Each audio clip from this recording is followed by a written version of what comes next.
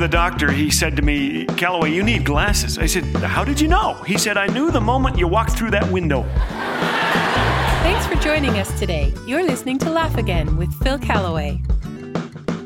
I first got involved in organized sports back in 4th grade when I was forced to join organized hockey. In organized hockey, we played a game that closely resembled real ice hockey, except that in real ice hockey, players skate around gracefully and shoot the puck into the net. Instead, we plowed headfirst into the boards, tripped over each other, and received so many concussions that we forgot. Now, let's see, where was I? Oh, yes. I've had a love affair with sports all my life. If it bounced, slid, rolled, or flew, I chased it. Sports was my obsession. I immersed myself in statistics and scoreboards and would sooner worship at the shrine of sport than any place else, I'm ashamed to say. My friend Gord can tell you all about this. In those days, the two of us appeared to be normal and rational people. But take us to a golf course or a hockey arena and the competition gene kicked in, forcing us to go to almost any length to win.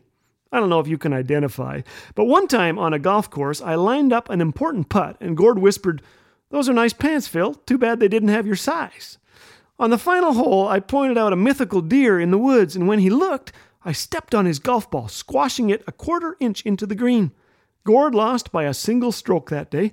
He is still scratching his head, wondering how he bounced an 8-inch putt. My obsession with sports brought out the worst in me. Give me the choice between time with God or time on the golf course, I threw my clubs in the trunk. God used a simple phone call to change my priorities. It was from Gord. "You want me to beat you again?" I asked him. There was silence. I've just been to the doctor," he said. "I've had this scratchy throat for months and it's been getting worse.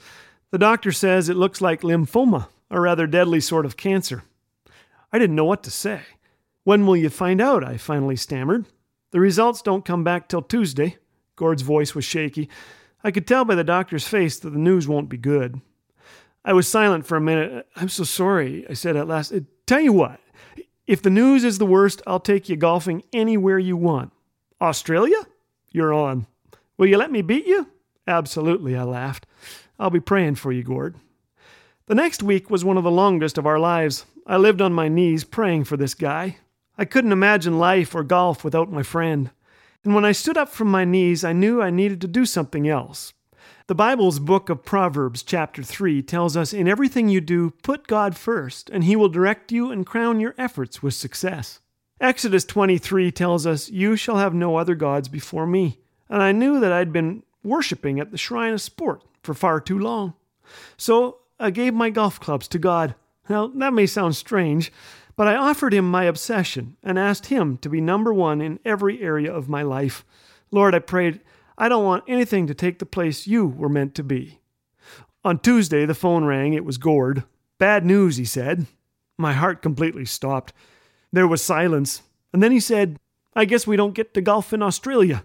And the guy started to laugh. "It's not as serious as we thought. I'm going to be fine." To celebrate, Gord and I golfed together. I can't remember who won.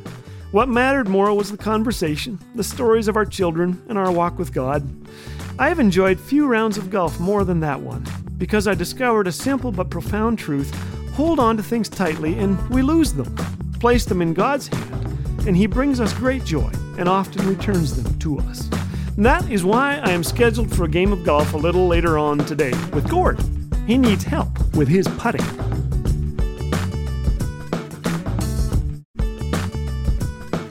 Experience the clean family humor of Laugh Again with Phil Callaway 24/7 on Laugh Again TV.